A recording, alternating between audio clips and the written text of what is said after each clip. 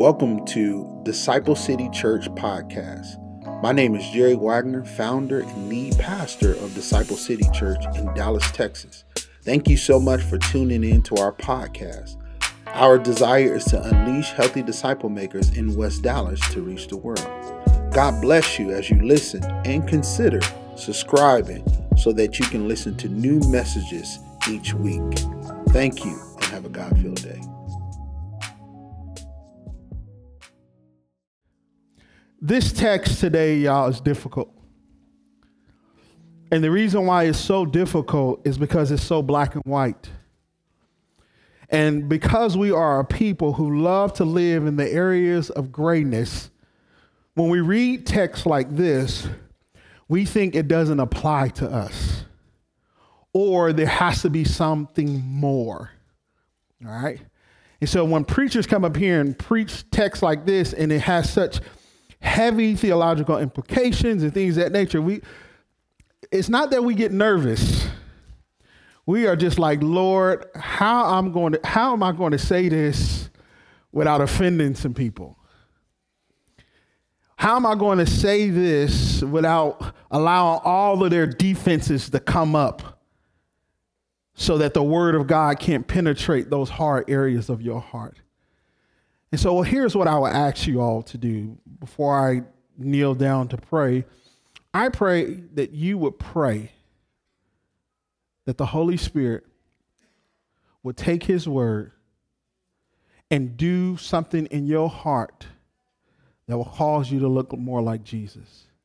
If there are any areas of your heart when you hear this text about faith and works, that the Spirit of God would do what he does best and teach you in a way that you understand. Can you pray that prayer with me? All right, let's pray.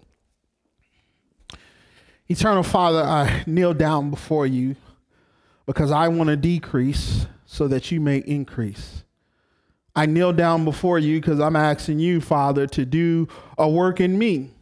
And out of the overflow of my heart and my studying, I may be able to feed your sheep. But I also pray, Father, if there's anyone in here who does not have faith, that this sermon will prick their hearts so that they might ask that all-important question, what must I do to be saved? And if there is someone in here who is a follower of Jesus, but they are stagnant in their faith, I pray, Father God, that this will encourage them, equip them, and in some areas, convict them to look more like your son, Jesus. If there are any mountains in our way, would you move them by the power of the Holy Spirit? If there's any tragedies in our way that are binding us so that we may not go forward, I pray that you will loose and break every chain. Father, we just ask that your word would do what it has been called to do, and that's allow us to look more like your son, Jesus. And it's in Christ's name that we pray. Let all the saints say, amen. All right. So we've been going through this series called Faith That Works. I know last sermon blew a lot of people out, so hopefully I'm a little softer this time, but, it worked, right? Faith that works, once again, is simply saying that a disciple of Jesus takes the precepts of God, put them in practice despite the persecution that you are going through, all right? So today we are going to jump into James chapter 2. So if you have your Bibles, turn with me to James chapter 2. All right. And I want to read verses 14 through 18. 14 through 18. When you have it, say amen. If you're still looking, say, wait a minute. Okay. All right.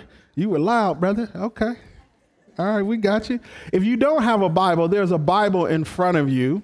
All right, pick that Bible up and you can read out of that. There is on the screen as well.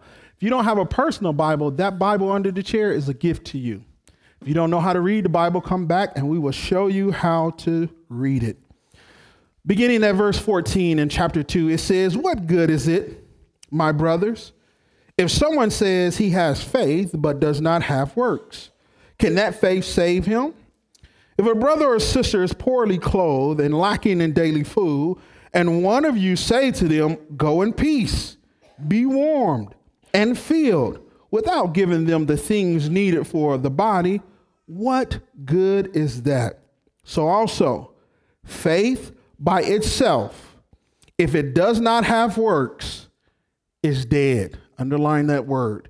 It's dead. But someone will say, you have faith and I have works. And then James said, then I will say to them, show me your faith apart from your works, and I will show you my faith by my works. Whew. Let's deal with the elephant in the room. And the elephant in the room is simply, is there a contradiction between what Paul teaches about theology and what James teaches about theology? Because I know some of you have that objection, right? And what I would say to you is that there is no contradiction between what Paul is saying, nor is there a contradiction between what James is saying. Here we go. For Paul says we are saved by faith, not by works. Anybody read that in your Bible before? All right. You're saved by faith, not by works. And then you just heard James say you are saved by works, but saved by faith, but accompanied by works. Who is right? Both of them. Seems like a cop-out, right?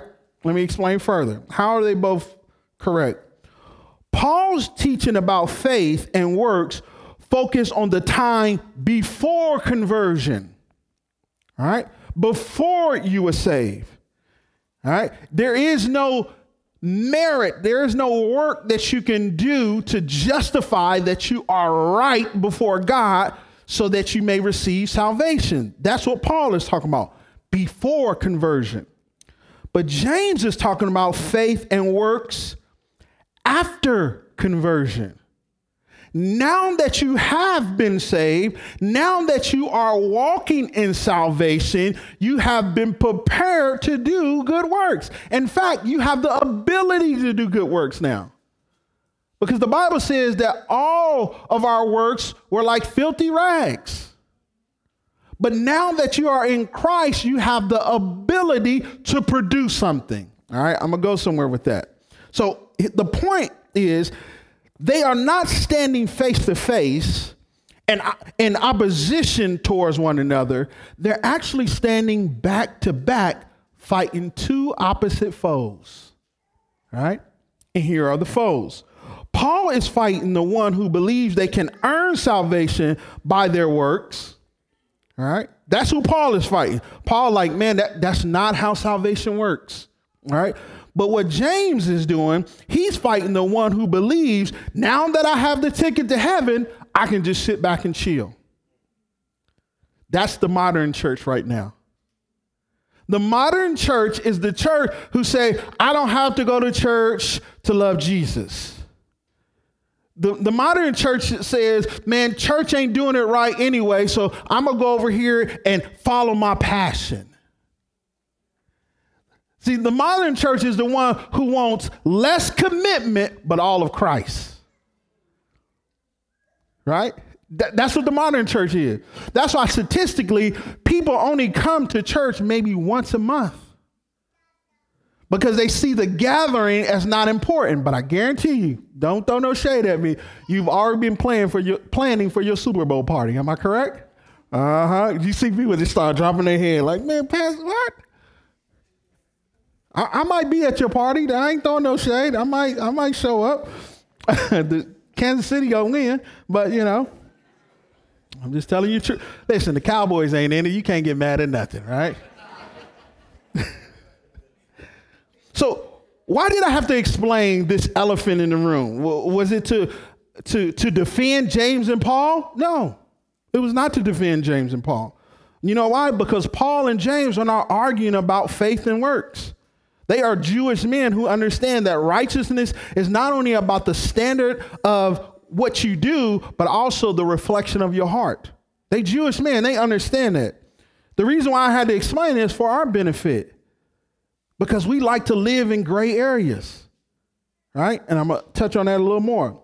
And the other reason why I think I had to point it out is because this is where I think systematic theology goes wrong. All right? Systematic theology suggests that we got to have everything aligned. right? Everything has to match. And what it does is it neglects biblical theology, where biblical theology has an author, an audience, and a central theology that's centered around Jesus. See, when you know that there is an author and an audience, then you don't have to align it with other things. What you can do is saying that author and that audience is being shaped by the theology of Christ. But that's not what we do, right? We say things like, I'm Reformed. I'm Armenian. I'm a dispensationalist. I'm a Calvinist. And some of the arguments that we have when we come to this text will cause people like Calvin to be like, bro, how did you come up with that? That's not what I meant at all.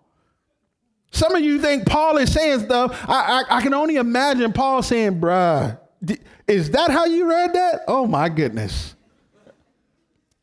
I think sometimes we get so caught up in which camp we are in that when we go to read the scripture, we're not reading it through the lenses of the author. We're reading it through the lens of our camp.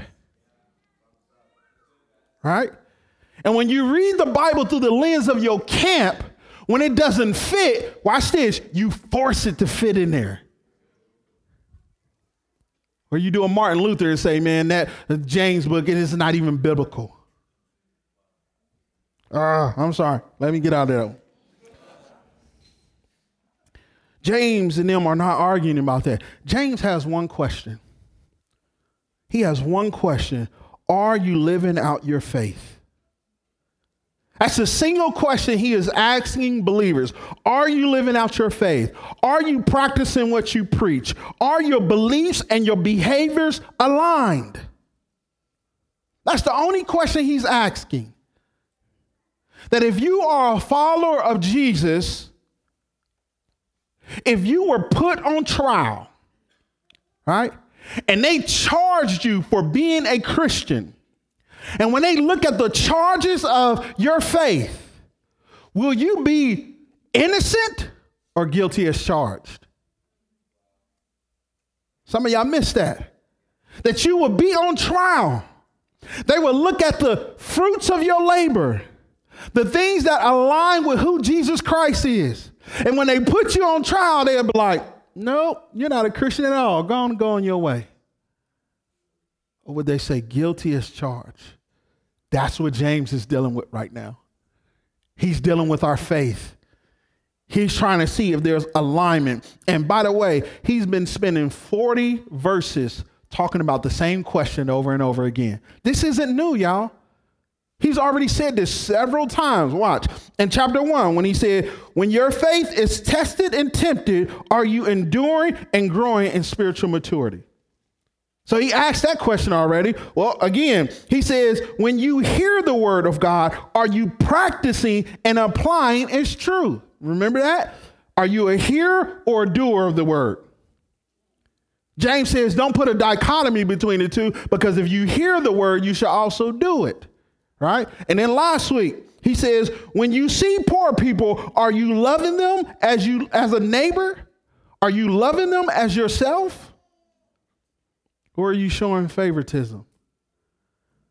But now he's at the point of asking the question, how's your faith?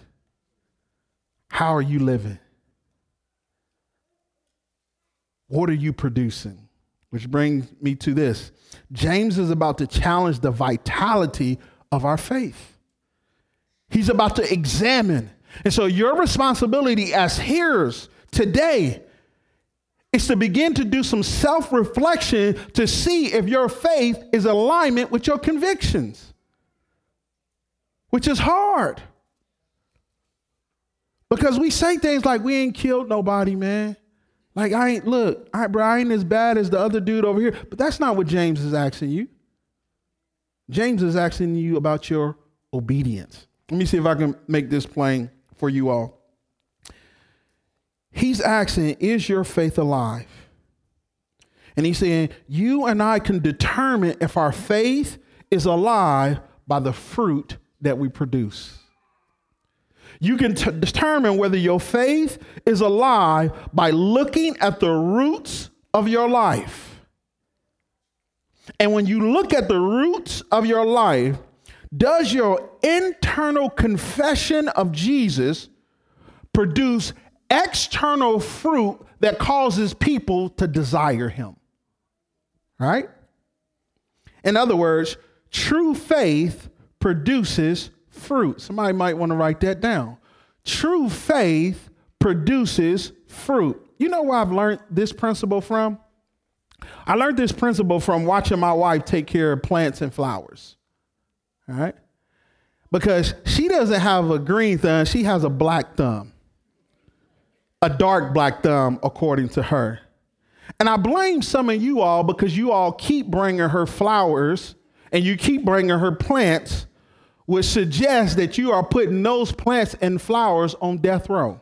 That's your fault. It is not my fault. Now, don't get me wrong. When you bring these flowers, they are pretty to the sight. They bring an amazing aroma to the house. They even add colors to the house. But after Tamara killed them, after they die, I'm sorry, I read that wrong. After they die, then there is no more vibrant color or smell.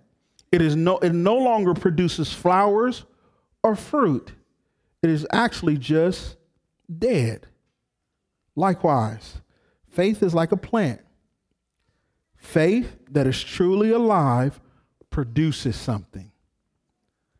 You see the connection?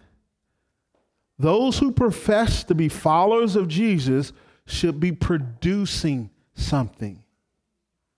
Those who have put their faith in Christ, there should be an examination of your works that when people see it, they should see a product being produced.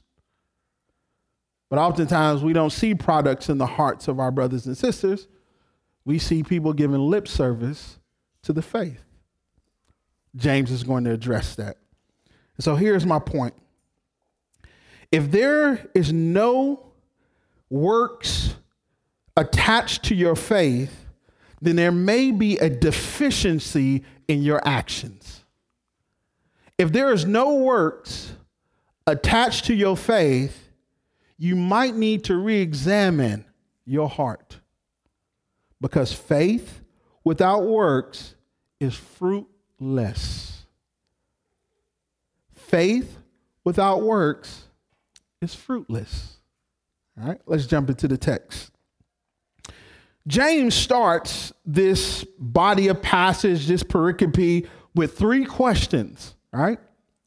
These questions are sandwiched between this idiom, what good is it? All right? When you read these 3 questions in verses 14 to 17, it is sandwiched between what good is it?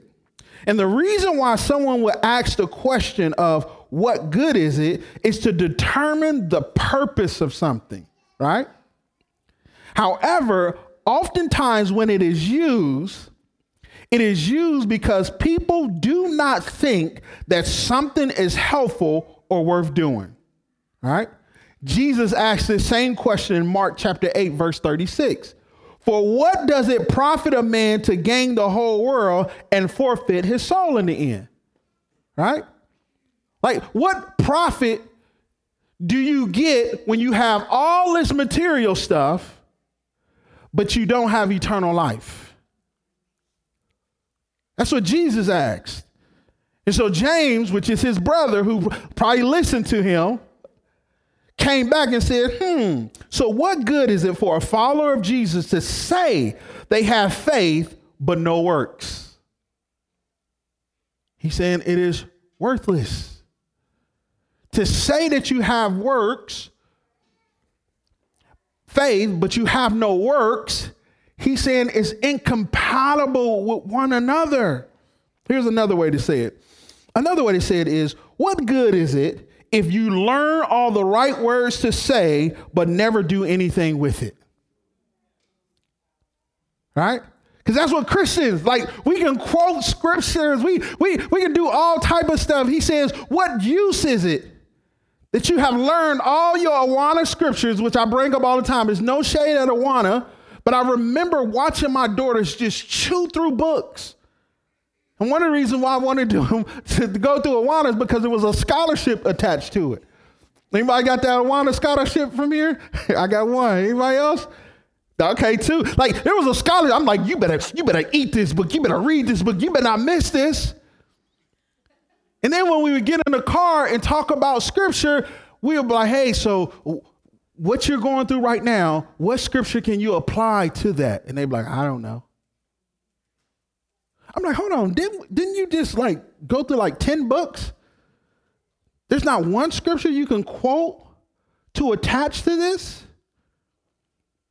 And probably the problem was Tamara and I, who was pushing them to make sure they got this scholarship, as opposed to pushing them so that they can look more like Jesus. That's just me, all right? And so James says that faith without works, or faith that is a bunch of words, he said is dead. And so the question that you have to ask yourself, is that real faith?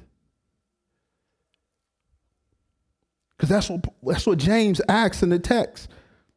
He says, can that faith save him? Now remember, he's writing to believers. Don't try to put unbelievers in this text. He's writing to believers. He's not writing to someone who believed and then lost their faith. None of that is in this text. Don't allow that to trip you up. He's literally asking this. Merely talking about faith does not indicate that a person really has faith. Your lip service is not an indication that you have faith. That's what he's saying here. But in the Bible Belt, what I have learned is that most Christians are Christians by culture, not by confession.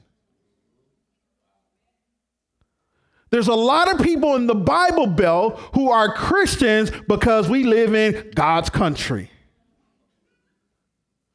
There are people who are Christians because, well, I'm not Muslim, I'm not Buddhist, so I must be Christian. That's not how Christianity works. You are a Christian because of your confession in Jesus. That's what Jesus said to Peter. But oftentimes, man, we run into people who are Christians because their grandmother was saved. My grandmother was saved, so I know I'm going to be all right. Is that how you get access to being made justified? See, some of us have to examine our faith and ask yourself, if you continue to produce the works in your life, starting from right now, 2 years from now, what would you be growing? What would you be growing? So he goes on to say, in order for me to illustrate to you the disconnect between a faithless work, a faith that is disconnected in work, he goes to verse 15 and 16, and he says this: if a brother or sister is poorly clothed and lacking in daily food, and one of you say to them, go in peace, be warm and be filled, without giving them the things needed for the body, what good is it? In other words, what good is it to give a benediction to your brother and sister, but no bread when they are in a time of need? Let me make it home. What good is it for you to go to college, get a degree, and then come home and can't get no job? What good is it to talk to someone who has already made up their mind that they ain't gonna change anyway? He said, what good is it for you to look at your brother, see his need, have resources to help him, but you say, man, be peace, man. Can I pray for you before you leave? Hey, man, I will be praying for you. He said, what good is that? Let me bring this home, because I think we get a disconnect between this poor illustration. See, here's what we do. We say things like this: I don't condone racism,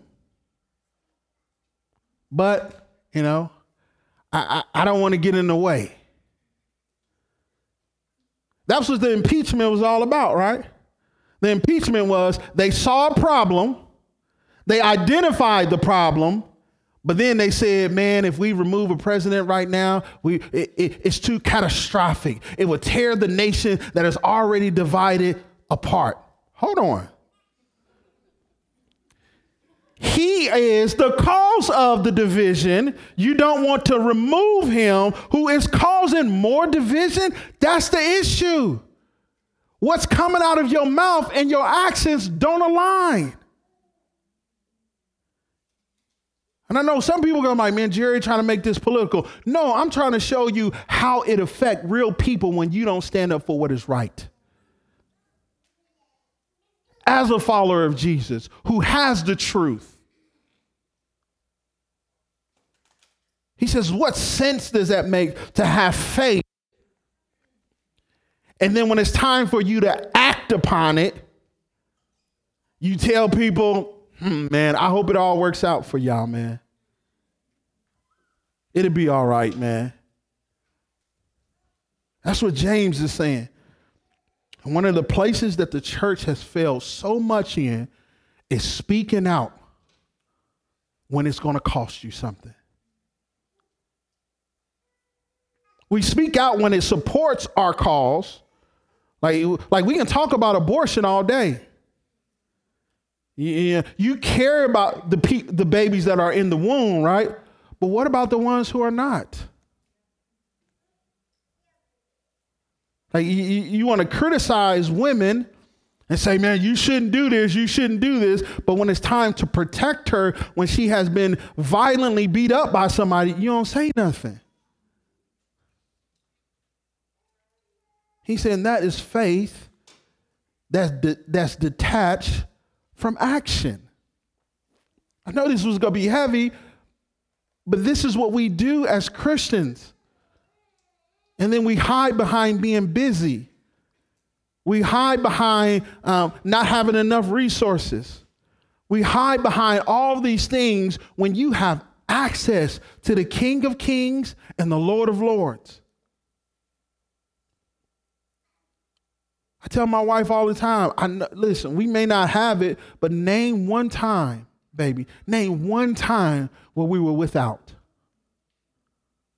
One time, just one, that we couldn't pay a bill, that we didn't have food, that we didn't have shelter, that we didn't have clothing. Name one time, just one. Because when it's time for us to make the sacrifice that will hurt, we can trust in the God who provides. That's what faith in action looks like. You're trusting in the God who will provide. You're trusting in the God whose character keeps his promise. That's the whole issue in this text.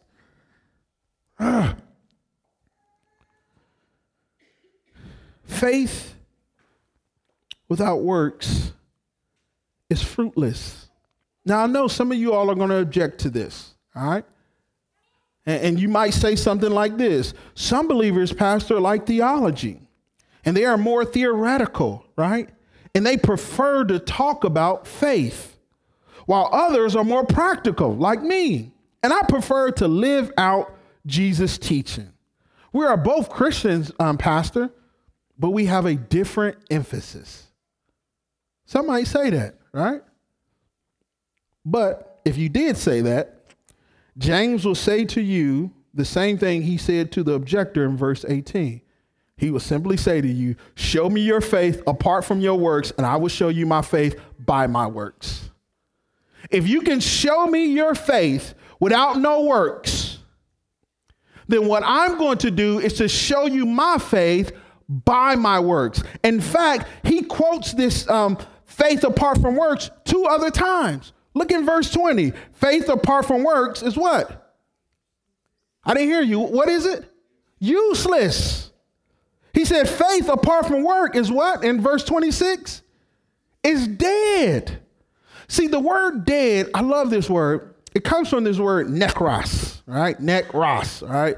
Your neck, go shop at Ross, all right? Like something like that. Necros, you got it, all right? You'll never forget that word, all right? You'll never forget that word. And the word necros simply means something that is dead or something that is a corpse, or watch this, something that is fruitless. And he says, when you have faith that is not accompanied by work, you are in danger of producing a fruitless faith. In fact, necros, I learned, was connected to the word necromancer. Anybody seen the Lord of the Rings stuff? All right, The Hobbit. Remember the necromancer in there? The stiller of souls? He said, when you have faithless fruit, you are more in line with the necromancer than you are with Jesus.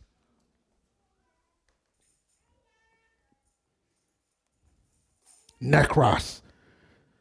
All right. Y'all gonna be saying that all week. Don't get it tattooed on your body. I know some of y'all putting Hebrew words on you or whatever. Don't get that. That's the wrong. I give you another Greek or Hebrew word to put on your body. Don't put that one on there. The point James is making is that faith without works is fruitless. And to illustrate this, all right, the best way that I can illustrate this, and this is just me as a husband trying to make sense of it. It is the difference between saying you love me and showing me that you love me. I've been hit with that before. It's the difference between telling all of you all that I love Tamara. So most of y'all hear me say it all the time. But then when we get home, she be like, no, that was cute, baby, but don't say it in public if you ain't gonna say it in private.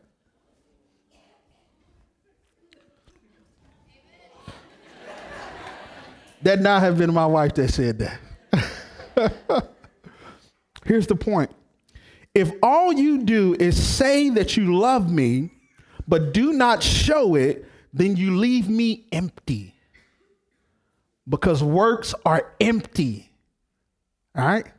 If all you do is show that you love me, but never say it, then you disconnect me from emotions.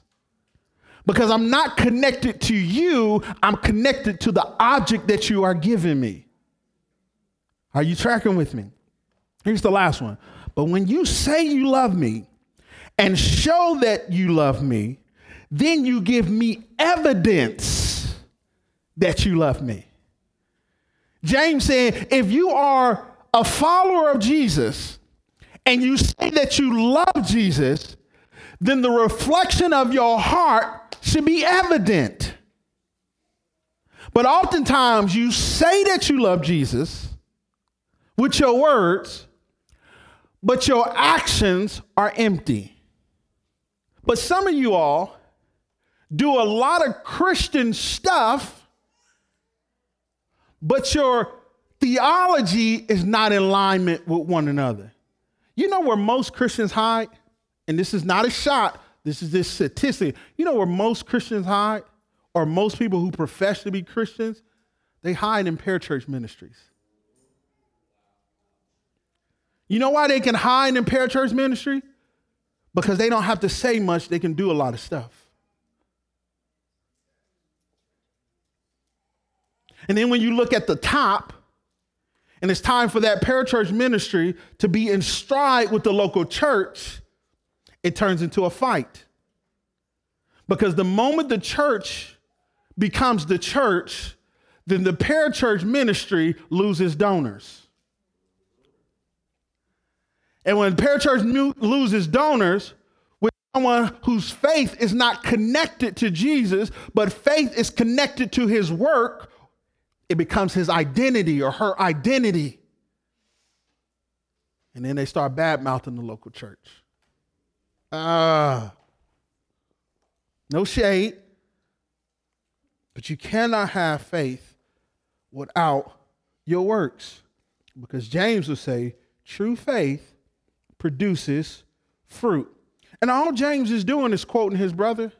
Matthew chapter 7, verse 16 through 21. If you have it, write it down. Or whatever. All he's doing is quoting his brother. He's not making up something new. All right? All James is doing is saying, you recognize them by their fruit. Are grapes gathered from the thorn bushes or fig from the thistles? So every healthy tree bears good fruit, but the diseased tree bear bad fruit. Every tree that does not bear good fruit is cut down and thrown into the fire. Thus you will recognize them by their fruit. Watch this. Not everyone who says to me, Lord, Lord, will enter into the kingdom of heaven, but the one who does the will of the Father who is in heaven. That's all he's quoting. What he's saying is nothing new. He's saying that your faith and your works have to be aligned. Now, some of you are saying, but I believe. I believe, Pastor. And then James is going to say, the demons believe also. And they fear him. Right? You say you believe, but you don't even fear him. And then James is going to say, you know what? Let me show you something. Let me show. Do you want me to show you how faith and work operate together? And in fact, he uses the word, oh, you old foolish person. I didn't want to say that because I don't want to offend anyone, but that's what James says. So don't get mad at me. Get mad at James. He said, do you want me to show you, you old foolish person, how faith and works come together? And he gives you two illustrations. And I gotta get out of your way. He gives you the illustration of the patriarch and a prostitute. He gives you the illustration of a Jew and a Gentile. And the reason why he gives you these two polarizing opposite end illustration is because this formula works for everybody. And here's the formula. Faith plus works equals action. Faith plus work equal obedience. If you have faith, it should be followed by your works so that it is evident to the people to see. All right. So he uses this guy named Abraham. Anybody know Father Abraham? Father Abraham had many sons. Many. Okay, don't start singing that. All right, don't start saying it. He uses Abraham, who's the patriarch, the father of faith, and he goes all the way back to Genesis chapter 15, verse 6, because if you look at verse 23, it says, Abraham believed God, and what? It was counted to him as righteous. It was accounted to him as righteous. Now, if you know the story, let me show you something real quick. In chapter 14 of Genesis, Abraham had just finished fighting a battle. He had just saved his son Lot, right? And when you fight a battle, you begin to reflect upon your life. Now, before he was Abraham, he was Abram, which means father of many, right? But when Abraham looked at his life, he was like, I don't have no children. You're telling me that I'm going to be this great nation and all this stuff, but I don't have no children. And then so God said to him, you will have a child. I promise you this. And the Bible says when God said that to him, Abraham believed him. And when Abraham believed him, it was accounted to him, watch this, as righteousness. Now, 30 years later, we go from chapter 15 to chapter 22. God has fulfilled his promise by giving him a son named Isaac. He's happy because his lineage can carry on. And then God says to him, take your son up on a mountain and kill him. What? See, when we read this, we like, this doesn't make sense. You just promised him a son. He has a son. Now you're about to take him on a mountain to kill him. Now watch this. I think this is one of the dopest scriptures. I think it's what I do. I really do. I say a lot of scriptures are dope, but this one right here is real. So the Bible says in verse 22, verse 5, or Genesis chapter 22, verse 4, I'm getting so excited about it. On the third day, Abraham lifted up his eyes and saw the place from afar. Then Abraham said to the young men that were with him, stay here with the donkey. I and the boy will go over there and worship and come to you again. Some of y'all missed it. The command is to go kill your only child. But when he's talking to the men that's down low, he says, I and the boy are going to go, we're going to worship, and both of us are going to come back. Hold on, what? Like, no, because Abraham had faith. He said, even if I kill him, I know that the God that I serve can raise him from the dead. See, some of you all got to have that type of faith that even if God takes this from me, I know he has a better plan and a better life. Therefore, I will trust him and follow him. And so he went back to kill his son. The angel of the Lord said, hey, I got you, boy. I got you. You all right? Leave that boy alone, man. Get him down off of that, bro. Move that fire and stuff. His faith preceded his work, but they were interchangeable. Yeah. Some of y'all like, man, Jerry, that's not in the Bible. It's my interpretation.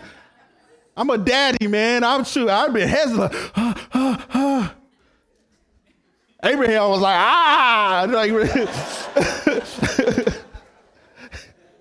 right? And then he uses a woman. This is, oh my goodness. He uses a woman to defend justified being by works. This is uncommon. Not only does he use a woman, he used a prostitute, a Gentile woman. Now the Bible doesn't keep quoting her as a prostitute because she was no longer a prostitute when she followed Yahweh. The title prostitute is just showing you what she was delivered from. All right, that's free. That's free, right? So Rahab was a prostitute. And when I went to Israel, I actually got a chance to go to the place where they used to have this lodge, right? It was a brothel, right? How did Rahab know about Yahweh? Some Jewish men used to go into the brothel. You know, man, God just delivered us from the hands of, and she would hear the stories about Yahweh. And when she would hear the stories about Yahweh, when you go to Joshua chapter 2 and the spy shows up, notice what she says. I have heard about you, and I've heard about your God. Therefore, I believe. She heard about him. See, if you have faith in Jesus, why aren't you taking his truth to the world? She heard about him. Now they're about to go kill these spies. But she feared Yahweh. And so she hid them. She lied. And then she showed them how to escape. Now, can I remind you something? She committed treason. She should have been killed. But she feared God more than she feared her accusers. Is that the type of faith you have? Let me get out of your way, because I know I'm out of time, but this is, I had to do this. And so how do we do this, Pastor? How do we live this thing out? And I'm going to say, show me your faith by your fruit. Show me your faith by your fruit. If you want to live a life that is connected to action, then show me your faith. Show God your faith by your fruit. Your fruit is your works. Now watch this. There are three things, maybe two, but three things I know about fruit. You can eat fruit, you can share fruit, and fruit will reproduce itself. The formula to living a life of faith and works is to take the formula of eat, share, reproduce. Are you tracking with me? Eat, share, reproduce. Say it with me. Eat, share, reproduce. Eat. Now, Jesus says in John chapter 15, if you abide in me, watch this, I will also abide in you. If you abide in me, I will also abide in you. And when you abide in me, watch this word he used, you will produce fruits. Because anyone who does not abide in me can do absolutely nothing. If you're going to be the type of Christian who takes your faith and allows it to be active, then you're going to have to abide in the word of God. You're going to have to abide in knowing who Jesus is. And he says, when you abide in me, you get the chance to produce, or at least have the ability to produce things from your life, right? That's why I think he uses the word nekros, because he's thinking about how the Spirit of God who lives inside of you, who's abiding in you, can produce fruit in you, right? Now watch this. When you eating, right, and you are experiencing the beauty of Christ, you have something to share with people. Somebody got it. You have something to share with people because the word of God begins to come just out of nowhere, and you can minister and discern the truth that you're sharing with people. So when you eat, you are ready like good fruit to share. Like in my household, my daughters don't like eating full bananas. They don't like eating full bananas. I don't know why, but they don't like eating full bananas, right? And then they come, Daddy, I'm about to eat a banana. Would you eat half? I'm like, yeah, I'll eat the other half. When you live a life that is pleasing to God, somebody's going to come up to you and say, hey, man, can I taste some of that fruit? It didn't get to a point in my household. I don't know if you married, you and your spouse struggle through this, but we used to go to get something to eat, go through the drive-thru, and I used to order like, hey, man, let me get a number 2. Right? Let me get another 2. Tamara, do you want anything? Nah, I'm good. Okay, cool. Drive off. Then I go to the house, sit down, and I'm unwrapping my stuff, getting my napkins and stuff, squeezing out my ketchup and stuff. And then she turns and say, can I have some? I'm like, what?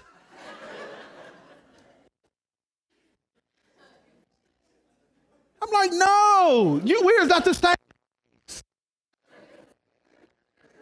And for years, I used to be like, no, we was at the same place. And then we came up with a system. If all you want is a piece of something, you order it. And what you don't eat, I will eat. But now that I'm spiritual, when I buy something, if she say, can I have something? I'm like, yeah, you can have some of this. When you eat and you're walking in the power of the Spirit, watch this, you are willing to share. And when you are willing to share whatever you have poured into that person, here's what fruit do. It reproduces itself. See, that's the beauty about fruit. It already has the seed inside of it.